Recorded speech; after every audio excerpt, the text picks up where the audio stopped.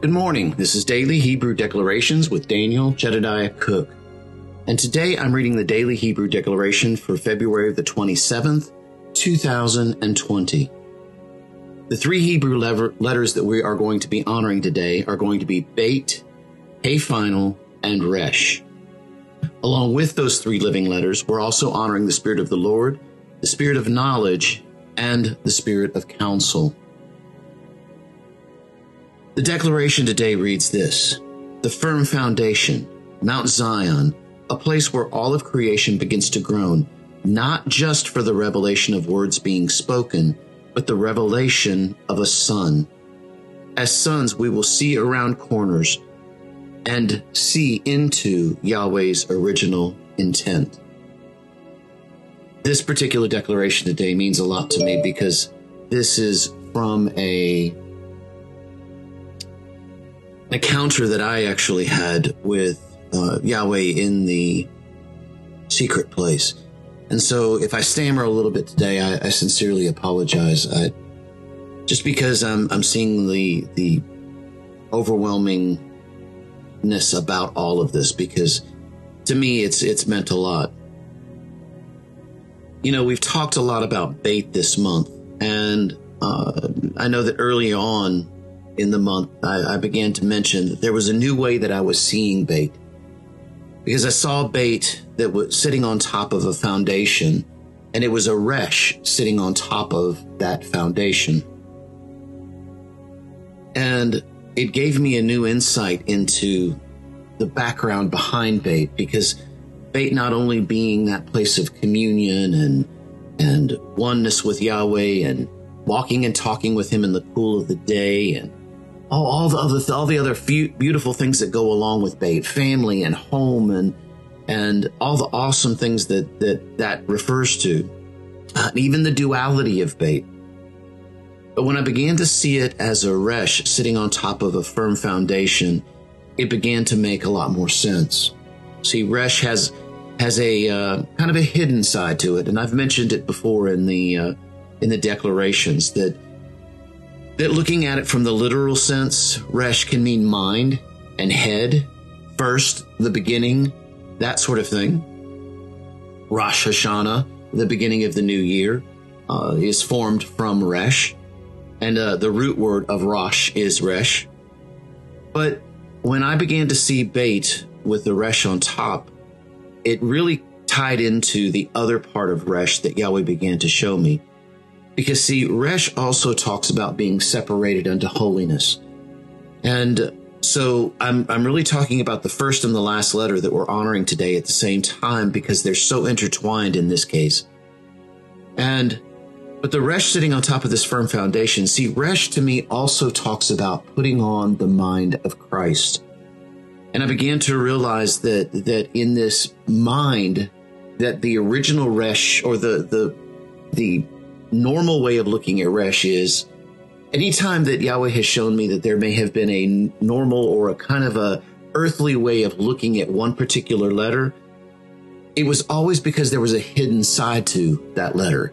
There was a much more beautiful, much more deeper part in connection with Yahweh, in connection with Yeshua, and asking Yeshua into our hearts, and the process that, and all of that goes on, that there was something more besides just a letter that seemed to have a negative perspective. And so as I saw this, I knew that this was the place of operating from the mind of Christ and being on that firm foundation of the mind of Christ. It's the confidence and knowing that I am one with Yahweh and Yahweh is one with me. Yeshua and I are one. Holy Ghost and I are one. I am in them and they are in me. And see, Mount Zion is the place where we all reside together.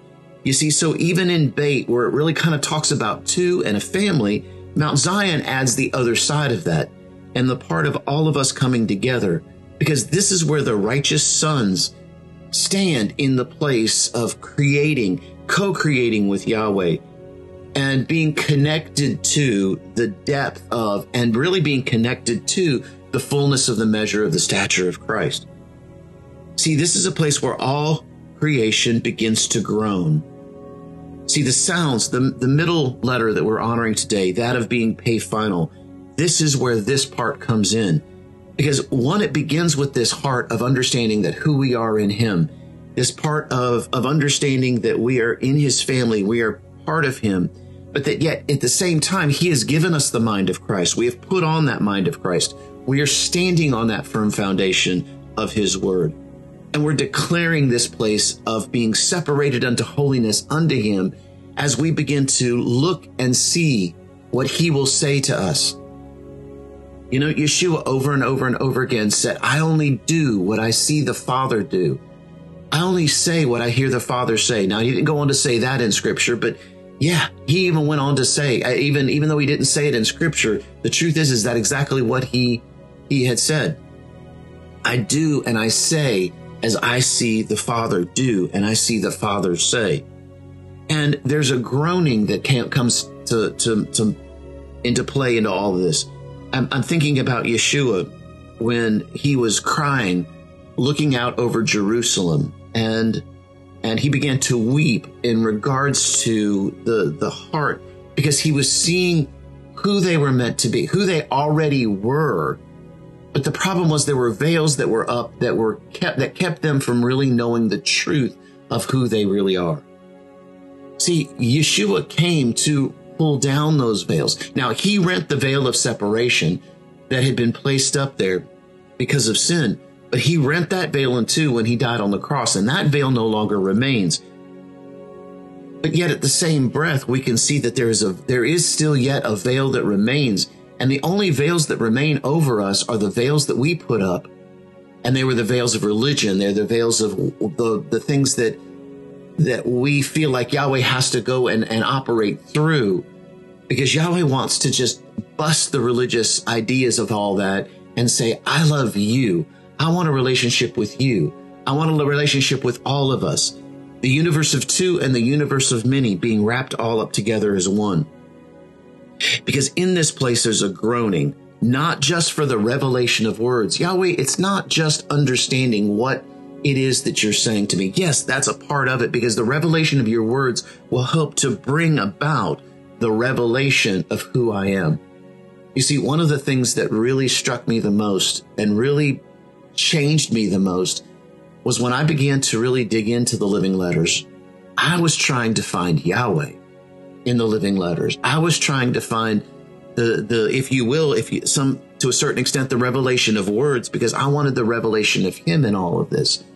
And as I began to dig into them deeper, and as I began to press in and began to listen to what Yahweh was telling me in the midst of all of this, he began to turn those same letters and looked back at me and said, but wait, this also refers to you. This also represents who you are. So in the depth of me trying to find out who Yahweh is, Yahweh began to reveal to me who I am. And that changed me, because it began to be the place of a revelation of a son. You see, I told the story a little bit ago, and I'm not going to go back through the story now because I talked about it a couple of days ago, where Yahweh took me before this place where I spoke before him and all of creation. And he told me at the end of that, it's not just because of the words that you spoke that all creation stopped, including me. Yahweh was saying this, including me, stopped to listen to you. It was because of the revelation of a son. So today, as we see around corners and we see Yahweh's original intent, let us stand on that firm foundation, having put on the mind of Christ and declaring from that place of the mind of Christ, not only who he is, yes, who he is, and that's the most important thing, but also let's declare who we are in him. You guys have a great day, and we will see you again tomorrow.